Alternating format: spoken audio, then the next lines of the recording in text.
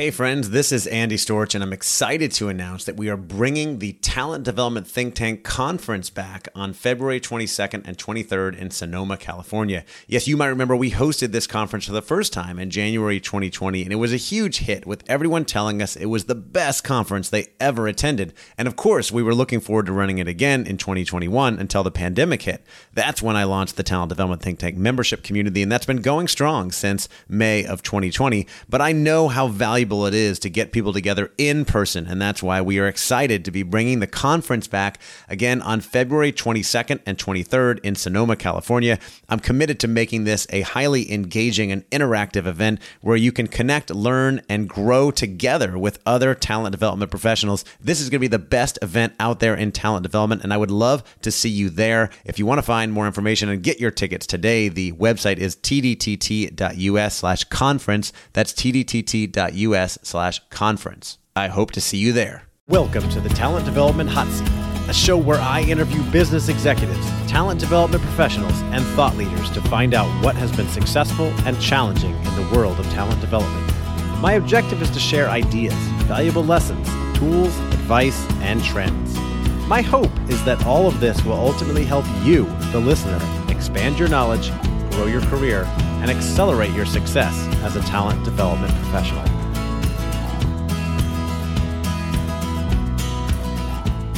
Welcome to the Talent Development Hot Seat. I am your host, Andy Storch, and I am excited that you're joining me today for an interview with Carrie Oleson. And Carrie is the Chief Human Resources Officer at GitHub, which is a technology community for coding and developers with, I believe, around 2,000 employees. It was acquired by Microsoft, where Carrie worked, and she is now based in San Francisco, right, Carrie? Yes, and loving it, especially this time of year. Awesome. Welcome to the Talent Development Hot Seat. Thank you.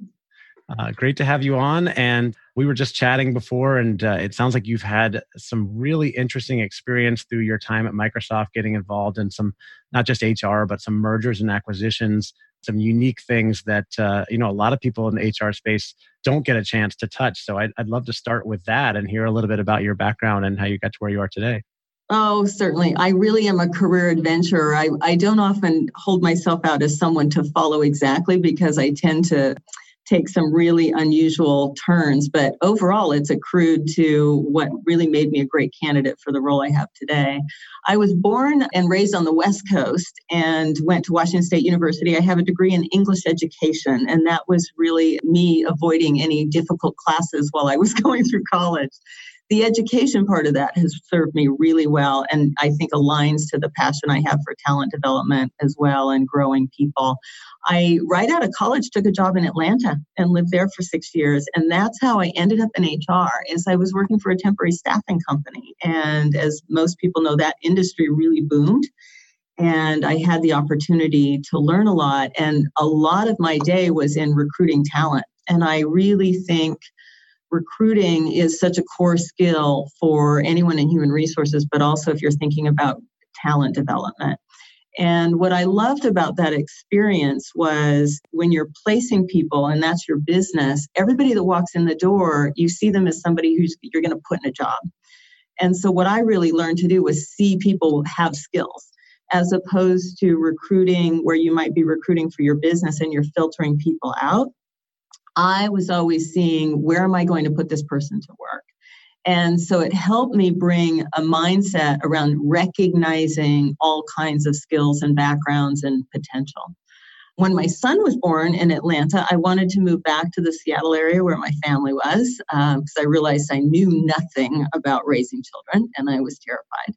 And so I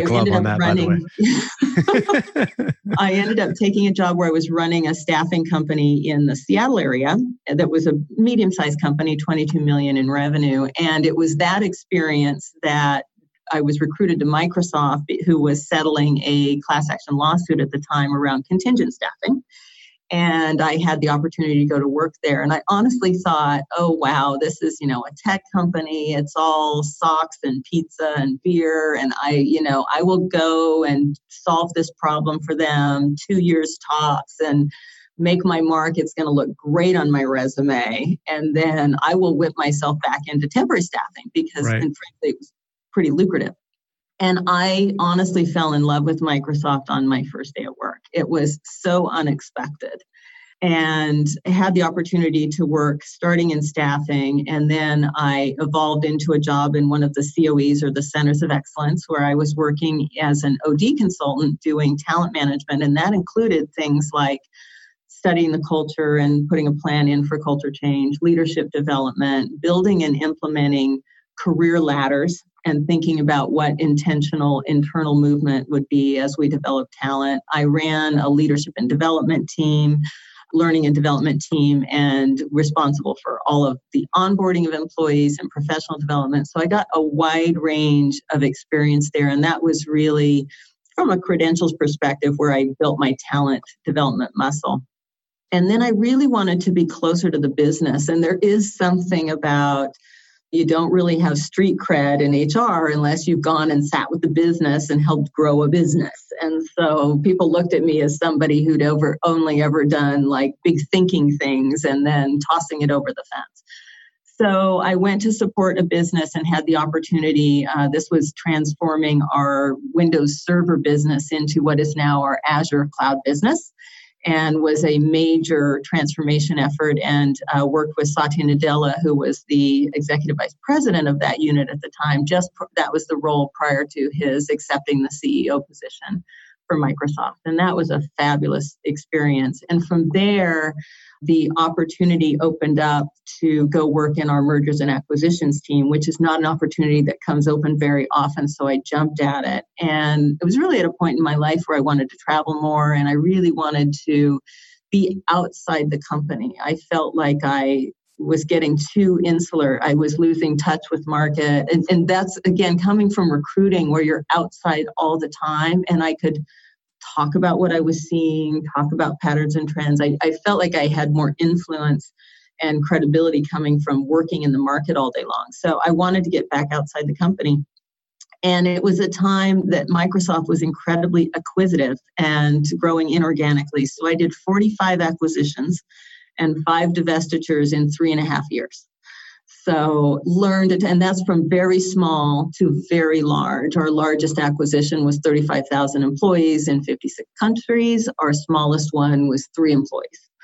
So it's a wide variety, and was just adored it. I had a wonderful team, worked in very creative ways, and it was really a rich time of learning.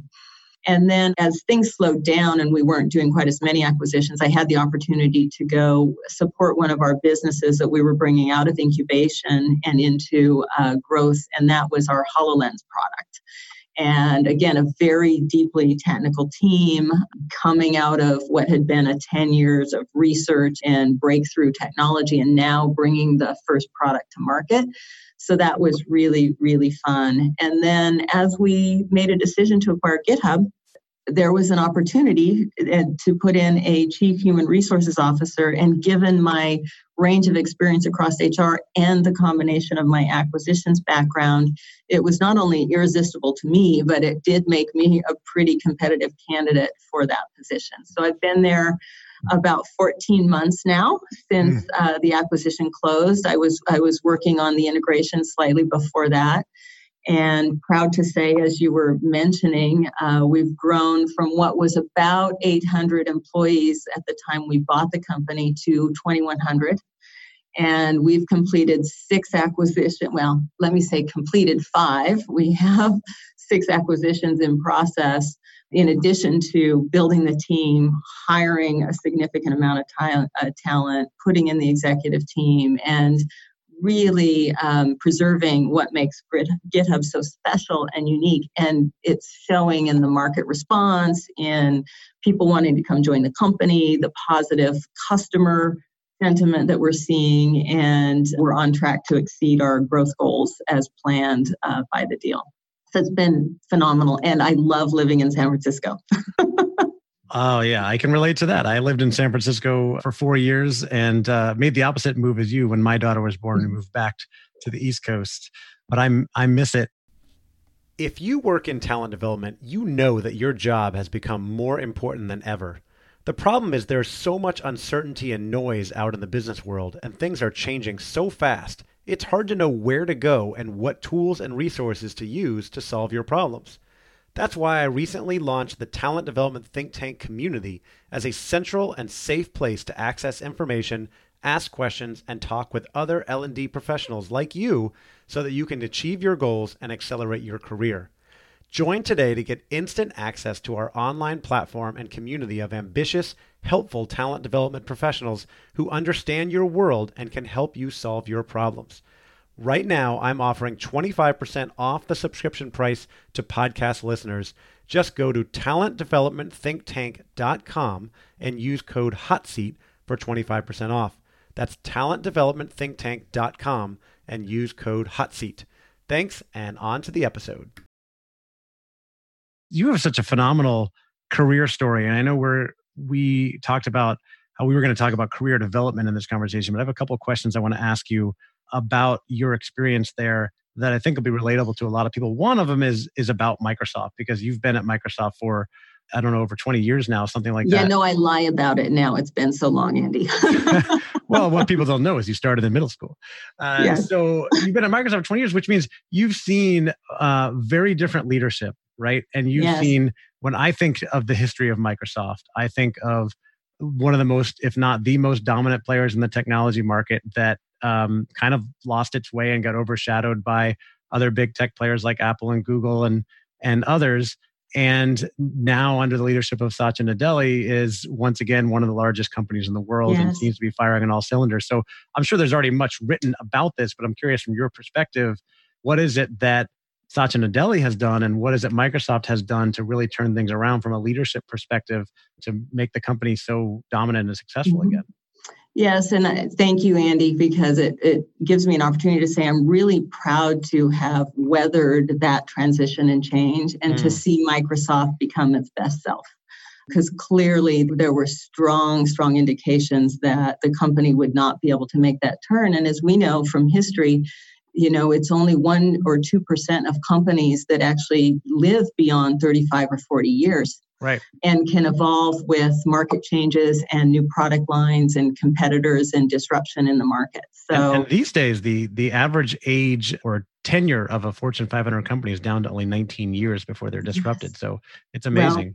Well, I've seen a lot of acquisitions, so it feels true to me. So yes, I would have never thought that was going to be my career path. And the reason I've stayed through all of that is I just kept getting challenging, exciting jobs. I couldn't resist. And the problem scope was so interesting and fascinating. And the opportunity to move around, and again, we'll talk about career development because I really developed a belief system around that, was again, kept me very committed to the company and personally challenged.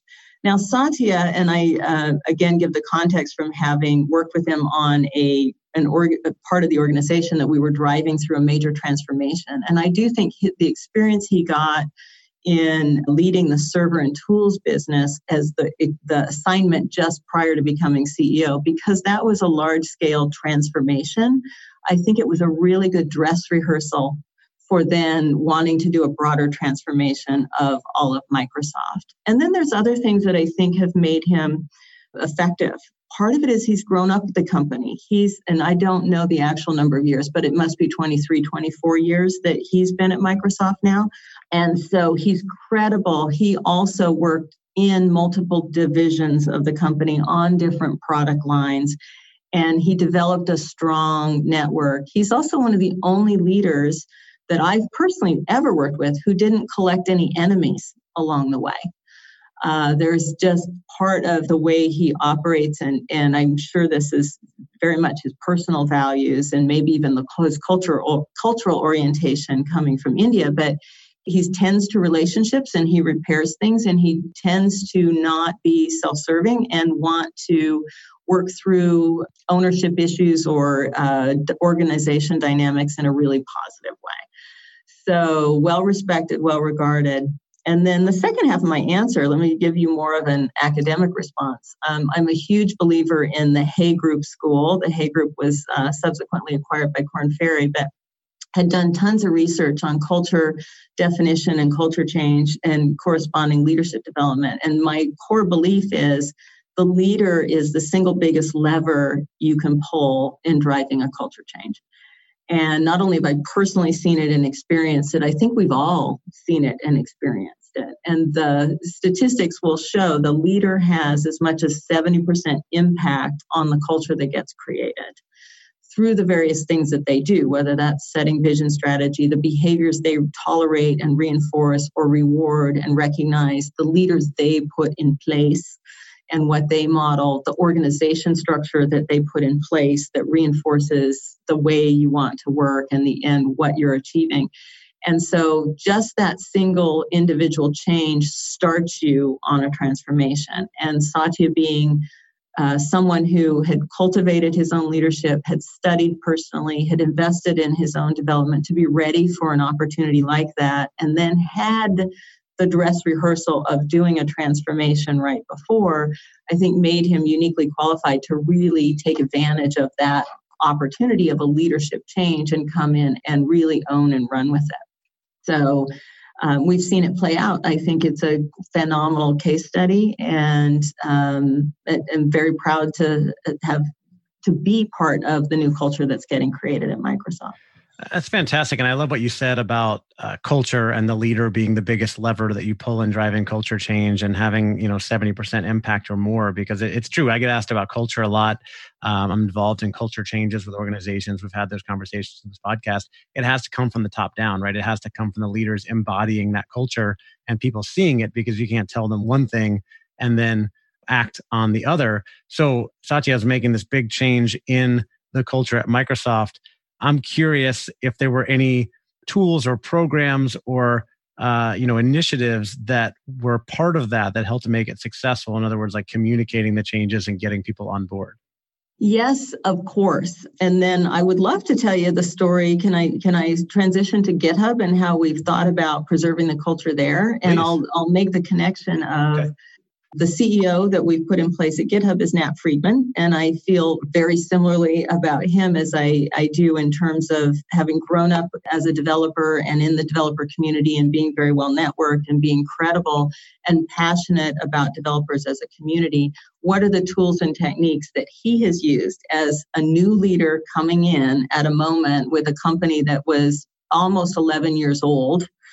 And how do you then simultaneously preserve the great things about that culture, but then take that culture forward? And one of the things that I think has gone really well is creating a momentum. So right out of the gate, and this is true with Satya as well, a frequency of communication from that CEO.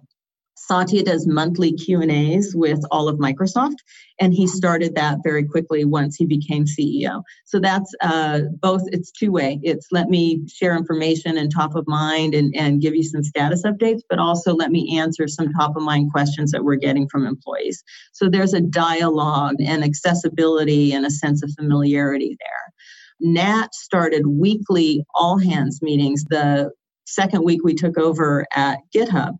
And so just having that really frequent cadence of hearing from the CEO, responding to questions, addressing concerns, giving direction.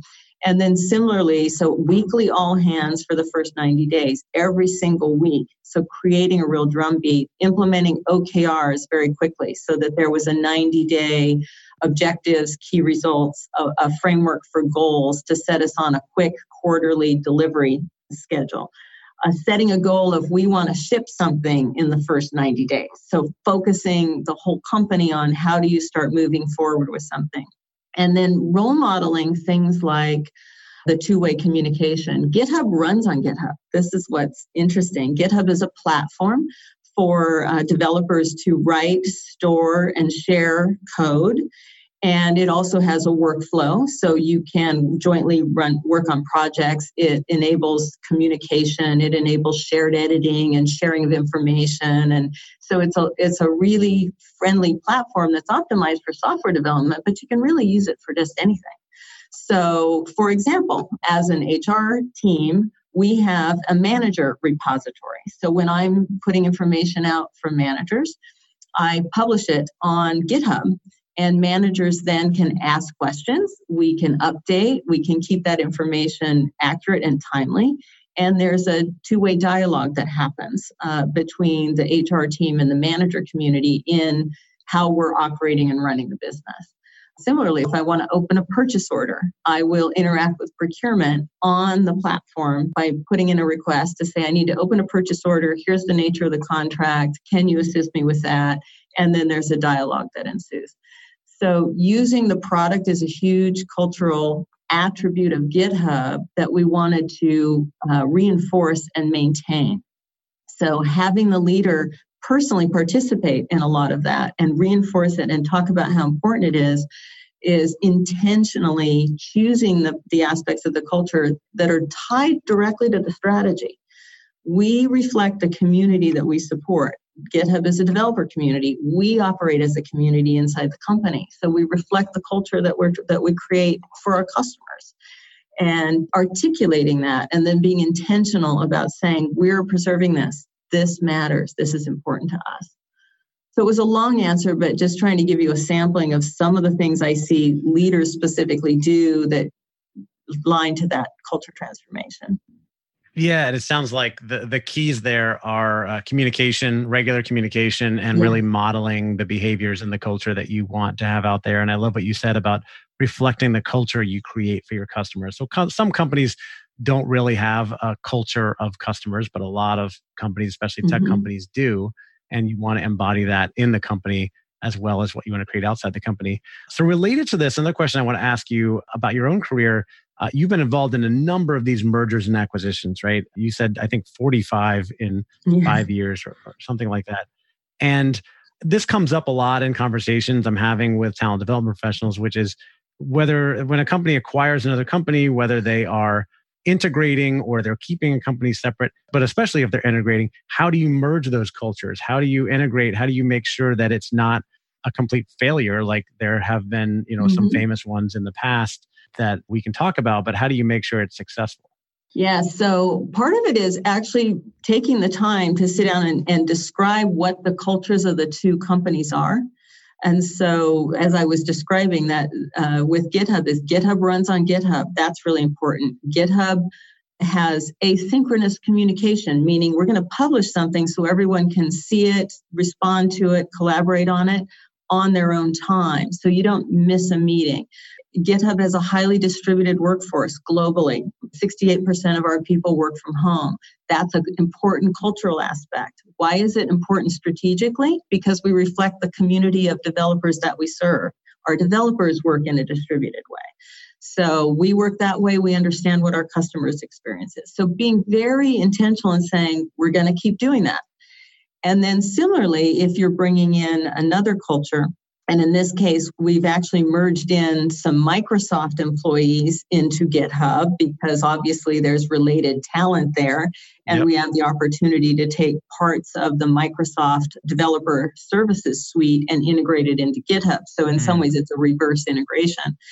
And so then we're articulating what are the best things about the Microsoft culture that we want to make sure that we're preserving as well. And then I've used something that is a common OD opportunity, but that I recommend, which is it's called World Cafes, and you can find it on the internet. But it's a simple facilitated meeting where you bring in employees, random employees. You want diversity of people from different disciplines, different levels of seniority, different tenure with each company. And you have a session with anywhere from like 40 to 150 people at a time. And you intentionally put people at both tables and something like red dots and blue dots, right? So GitHub will be the red dots and Microsoft will be the blue dots. And then we're going to match you so you're sitting at a table. And the thing I found to work the best that kind of uncovers the assumptions about culture that people have and help to really make it explicit is to just talk about typical scenarios. So things like, what do you do in your company when you get a new manager? What's that experience like? What happens in your company when you make a decision to discontinue working on a project? What happens in your company when you have a new idea, when you really have an idea to go solve a problem or you want to suggest an innovation? What's that experience like? So you take some of those very typical workplace scenarios And then you have people tell the story of, well, this is what would happen in our company. A lot of times they're not even conscious of it, right? They're not even conscious that there's a way to think about that. And then that puts explicit, well, how are we doing that going forward? Which of these things are we going to be doing? And then we typically record that, or we somehow document it and share it back with the rest of the organization, so you can accelerate kind of the adoption of understanding of, wow, these are assumptions we would have made about each other, and how do we actually agree we're going to move forward in this direction? I really like that. I hadn't heard of the World Cafes, but I love, again, it sounds like communication being really important, having those meetings, getting people together, and then integrating them, having them sit with each other, moving the people around the room and setting them up at tables. So you've got people from each company. I've been running as my main business, facilitating business simulations and experiential learning programs for many years. And we've done some for cultural, for mergers. And we did some years ago, we called it a cultural zipper, where you basically you integrate and you bring the people from different sides together and, have them have a shared experience where they can learn from each other and have those conversations like what you're talking about, so that they get to know each other and feel like they're part of the same thing instead of, two factions warring against each other or something. I love the zipper metaphor, Andy. I'm going to steal that. I'm sorry. I'll credit you. I promise. I didn't make it up. I didn't make it up. It was somebody I worked with years ago. So I can't take credit. But as we're talking about employees and people moving around, one of the things we wanted to touch on is career development. And you said something earlier that you had a belief system around career development. I love that you said that, because it tells me that you obviously have a strong kind of core belief. It's not just like, oh, I went this way and I went that way, but you have a strong belief. So tell me about that belief system around career development. Yeah, it was certainly born. I do credit a lot of my early awareness mostly to being in recruiting for a number of years and having that sense of there's lots of jobs and lots of people and they can be matched up. And confidence in that. There's a job for every person, and there's no reason to stay in a job that's not making you happy. Those problems can be solved. When I was in the Center of Excellence and working on culture transformation, we were also defining what's the right leadership development strategy when it comes to what kind of experiences, on-the-job experiences, do we want our leaders to have had. And a lot of that was born through this idea of what job moves make the most sense. So we actually researched successful leaders and also more typical average kind of leaders that you wouldn't necessarily think about as. So we had a compare group, and there were things that really popped as what makes a difference at the end of the day. And so that strong belief system is around making different moves to keep yourself learning and trying new things and becoming very adaptive. And what kind of moves am I talking about? We had specific definitions. It's not that complicated, but something like earlier in your career, you might start somewhere in a job, and the goal is really to just learn your discipline. Right? So for example, I started in recruiting, learn how to recruit. You might start in product management, learn how to do that. You might start as a nurse, learn to be a good nurse. And then as you're learning, you are developing a knowledge around how to work. You then might consider something of, I want to go to an adjacent discipline. So from recruiting, maybe I want to move to being an HR business partner, or I want to move to compensation, or I want to go do training and development. I want to do other disciplines within my profession area. So always knowing what those different discipline opportunities are and trying a different discipline, still leveraging all the skills that you have in that profession. Another opportunity might be, I want to go support a different type of business. And I described it as two types of business. Do I want to be doing a consumer product, or do I want to be doing something that's a large enterprise service? You're going to learn very different things from having different business experiences. It might also be, I want to work at a business that's at a different phase of the growth cycle. And people are, I want to go do a startup, right? That's a legitimate career experience. Go get a startup experience at some point in your career. You're going to learn completely different things in a startup than you would ever be exposed to even in a large, mature organization like a Microsoft, for example. So startup to growth to mature to declining, like thinking about those growth curves. And do you have experiences in in each of those different scenarios? What about a global experience? What about simply going and doing a job now? Like you said, Andy, you moved from the West Coast to the East Coast. Go get an experience where you're fish out of water. Go be in a different place and have to learn all of that. Even though you might know how to do your job, now everything else is new. Yeah. And the way I think about this, if you think about a checkerboard, and okay, my first move was I took a job and I'm learning my discipline. My next move, and I think of it as one-step moves or two-step moves. Am I now taking a role where I'm learning two things at the same time? Maybe I'm in a new discipline and a new business that I've never been exposed to before. I'm going to have twice the amount of learning if I can actually hit two of those differences in a single job move. And there may be phases in your life where you don't want to take on that much learning, where I will need to take a role where I'm really just learning one thing because maybe I'm raising children or I'm making a move across the country or I'm making some other personal life change and I'm going back to school. Whatever it is, I only want a one-step move because I'm doing something else in my life at the same time. When you really look at a career, most people have 7 or 8 job moves. That's kind of it. So I think of it as what are you getting the most out of every one of those moves? How can you get two-step moves? And then knowing that you're mastering things at a faster level, the more experience you get in life. Because you're learning how to learn, you're learning how to adapt. So early on, consuming and learning how to be a good employee takes a lot of time and energy. But later, you can actually absorb a two-step move and do fairly well. You're not taking such a huge career risk. Yeah. And depending on your destination, then looking back on, did I get enough breadth of experience? Did I actually really learn how to learn is a huge thing. And did I widen my perspective on the world and on business and get multiple perspectives? And if you correlate this with, I'm a huge believer in the 3-year cycle, right? Like if the first year you're learning the role, the second year you're applying that learning, and the third year you get to see if you had any impact from what you applied.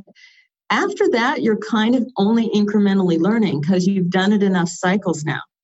So that's when people ask, am I staying too long in a certain job? Really, that's about, is the job changing enough for you? Or nope, you've mastered it. You're occupying a space somebody else could be learning from. Go take your next step and get a new learning experience in. Yeah, it reminds me of another interview I did with, I don't know if you are familiar with Whitney Johnson, but she has a book called Disrupt Yourself. And it's the idea that, once you get comfortable in a job or a career, you don't want to get too comfortable, complacent. It may be time to disrupt yourself and go try something new. And it's uncomfortable. And a lot of people shy away from it. They're afraid of failing. And yet, we know that growth always happens from getting out of your comfort zone and going and trying new things. And at the end of the day, like most fulfillment in your career is going to come from growth and overcoming challenges, not just sitting around being good at something. Yes. And it's humbling. I mean, the best thing it did for me was make me more humble over time. Because, and you just get a little bit more comfortable going, okay, I'm going to not be good at this when I start. Yeah, right. And you got to be okay with that. I'm going to be bad. And get help. I like that. So, I mean, early in career, you've got to get good at what you do. Think about your job in terms of these 3-year cycles. Look for experience. Get intentional about looking out for experience doing different things, different roles, or different types of functions, or even different departments, different companies, whatever it is. And that's a project I'm working on now is how do you help people become more intentional about that? Just be more thoughtful about it. Because I think a lot of people are just sitting around, they're not thinking about it. They're drifting and just waiting for their manager or someone to tell them what to do with their career. Right? Yes. So hopefully we can change that. This episode of the Talent Development Hot Seat is sponsored by Advantage Performance Group. Advantage is the first place to call when you need leaders to lead, sellers to sell, and your business to flourish. We specialize in connecting organizations with exceptional learning solutions to help them turn strategy into action and get their people doing the best work of their lives. And we're also proud to be providing tons of great content and inspiration to you and everyone out there during troubled times. You can go to advantageperformance.com to find any of our weekly webinars, insights, white papers, and blogs that we've been putting out to help you survive and thrive during challenging times. That website again is advantageperformance.com. And now back to the show.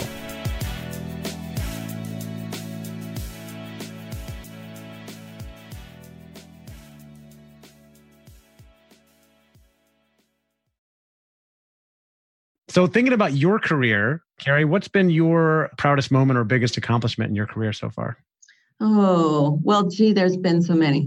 That's good. No, I think my favorite moments, Andy, are just when I get notes from other people thanking me for either being the team I created and the opportunity to have worked for me or with me, the assistance I might have given them in their career. I mean, this is maybe going back to the teacher instinct that was in me somewhere early on as the impact on other people personally.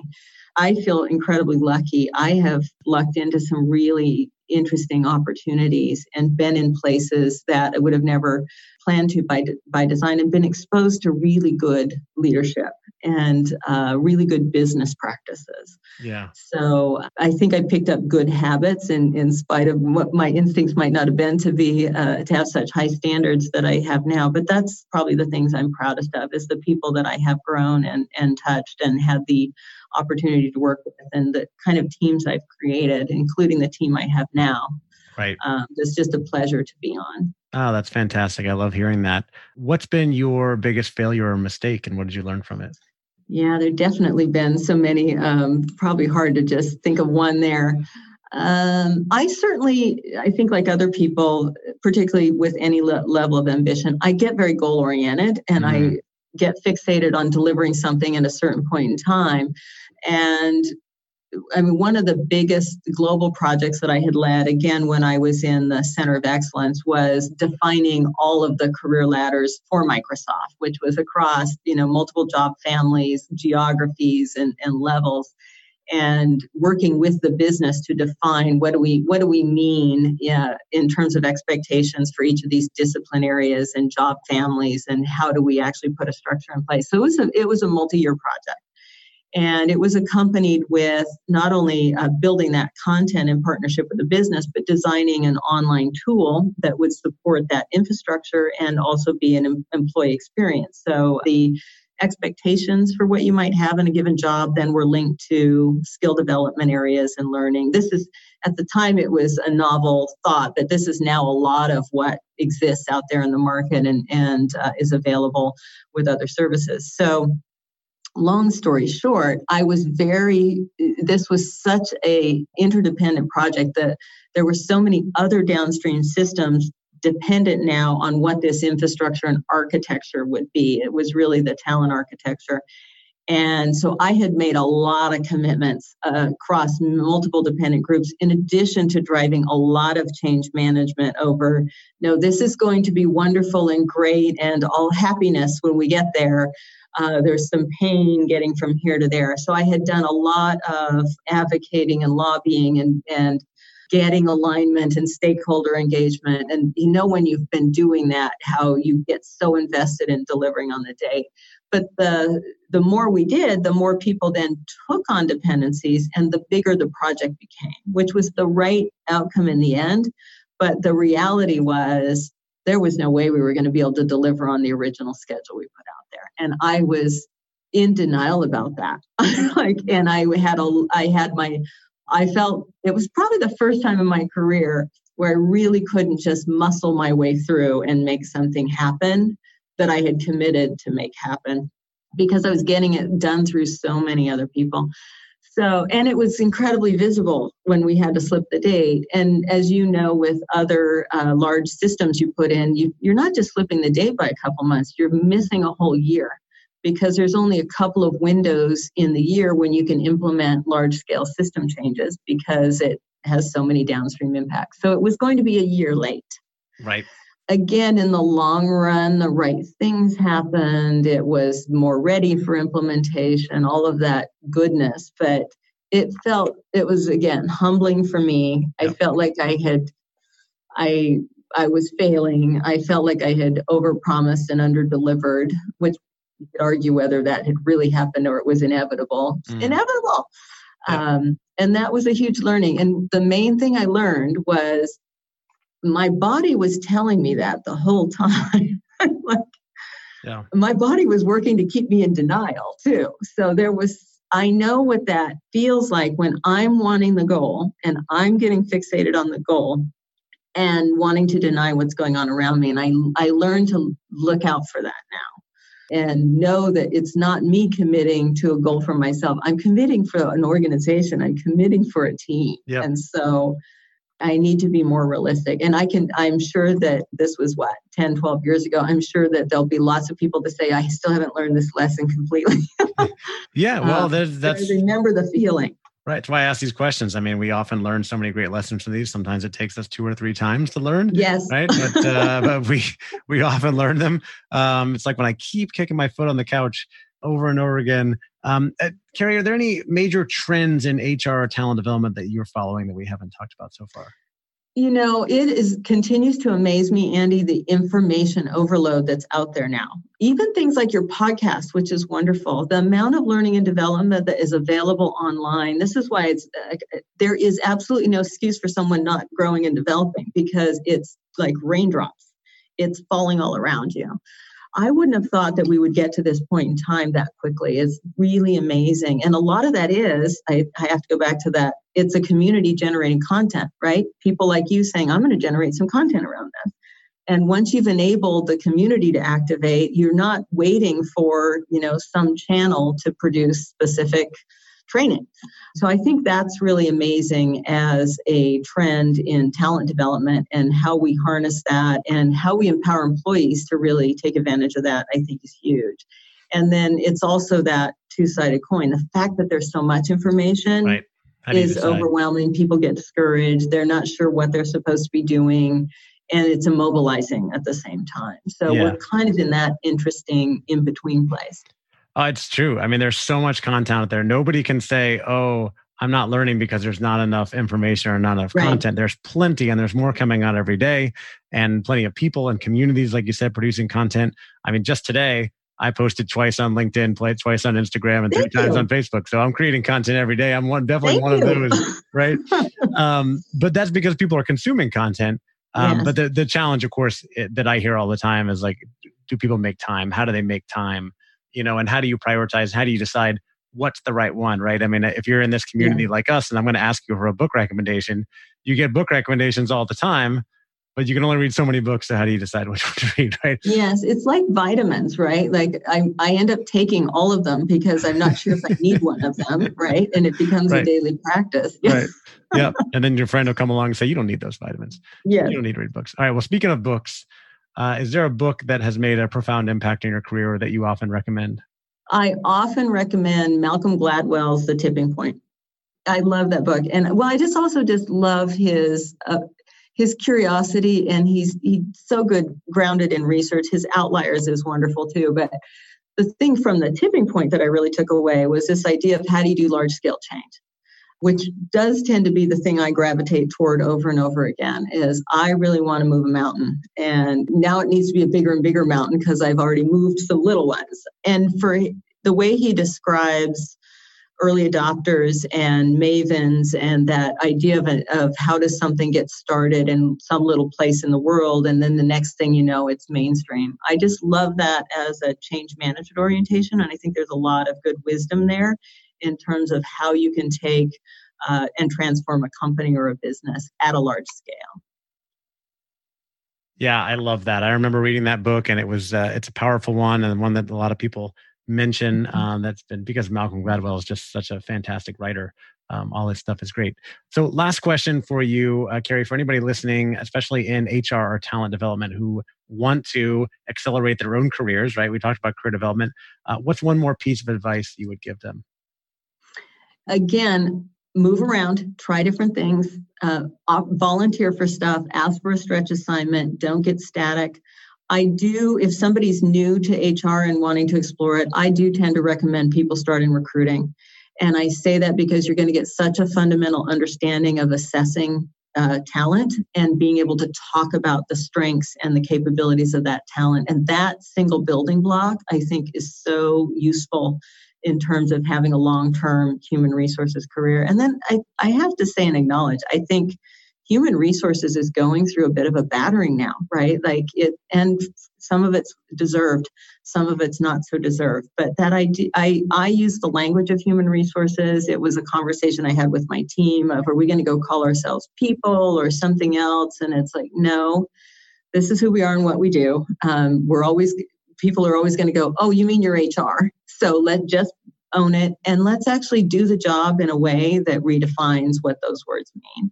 And I think this is a calling. It really is a profession that should be the best in terms of taking care of humans as we go about growing and developing. And so I have a strong belief in it. I think it adds an amazing amount of value.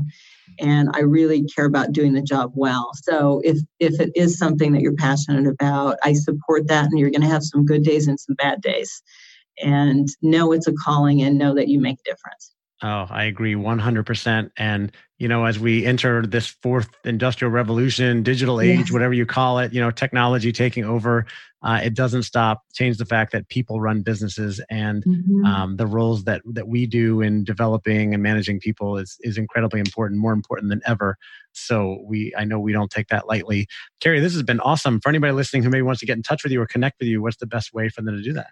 You have two ways to get in touch with me. One is Carrio at Microsoft.com, Carrio. And the other is Carrio-on at GitHub.com. And that the GitHub has handles. So we all have a handle in terms of how we show up in the community. And I wanted to be Carry On. And so nice. Okay. That I think says a lot about me. So Carry On at GitHub.com. I love it. And I'm sure people can also connect with you on LinkedIn, which is owned by Microsoft. Yes. I believe you and I first connected on LinkedIn. I'm on there all day, every day. In fact, please do. I'm building my network. Oh, there you go. Okay. We all are, which is an important part of building a career. Well, Carrie, this has been fantastic. We've covered so much great information, and I just so appreciate you taking time to come on today and share with me and my listeners. So thanks again for coming on the Talent Development Hot Seat. Well, again, thank you, Andy, and thanks for even doing this. It's wonderful. Appreciate it so much. Absolutely. Take care. If you're looking for a place to connect with colleagues and peers from your industry and find out what other people in talent development are working on, you need to check out the brand new Talent Development Think Tank membership community. Inside, we have members from companies all over the world who are working on all different things in talent development and sharing what's been working, what's been not working, and answering each other's questions so we can all get our jobs done more effectively and be more successful in our careers. If you'd like to join us, we'd love to have you. Just head on over to tdtt.us/community, and you can use code HOTSEAT for 25% off your subscription. That's tdtt.us/community and use code HOTSEAT for a limited time for 25% off your subscription. If you have any questions, reach out to me and let me know, and we'll see you there. Thanks for listening to the Talent Development Hot Seat. If you got value out of this show, please subscribe, leave a review, and share with your colleagues and friends. We want to spread the word and add as much value to the talent development community as possible, and we need your help. As always, you can find more information and connect with me at talentdevelopmenthotseat.com. Take care.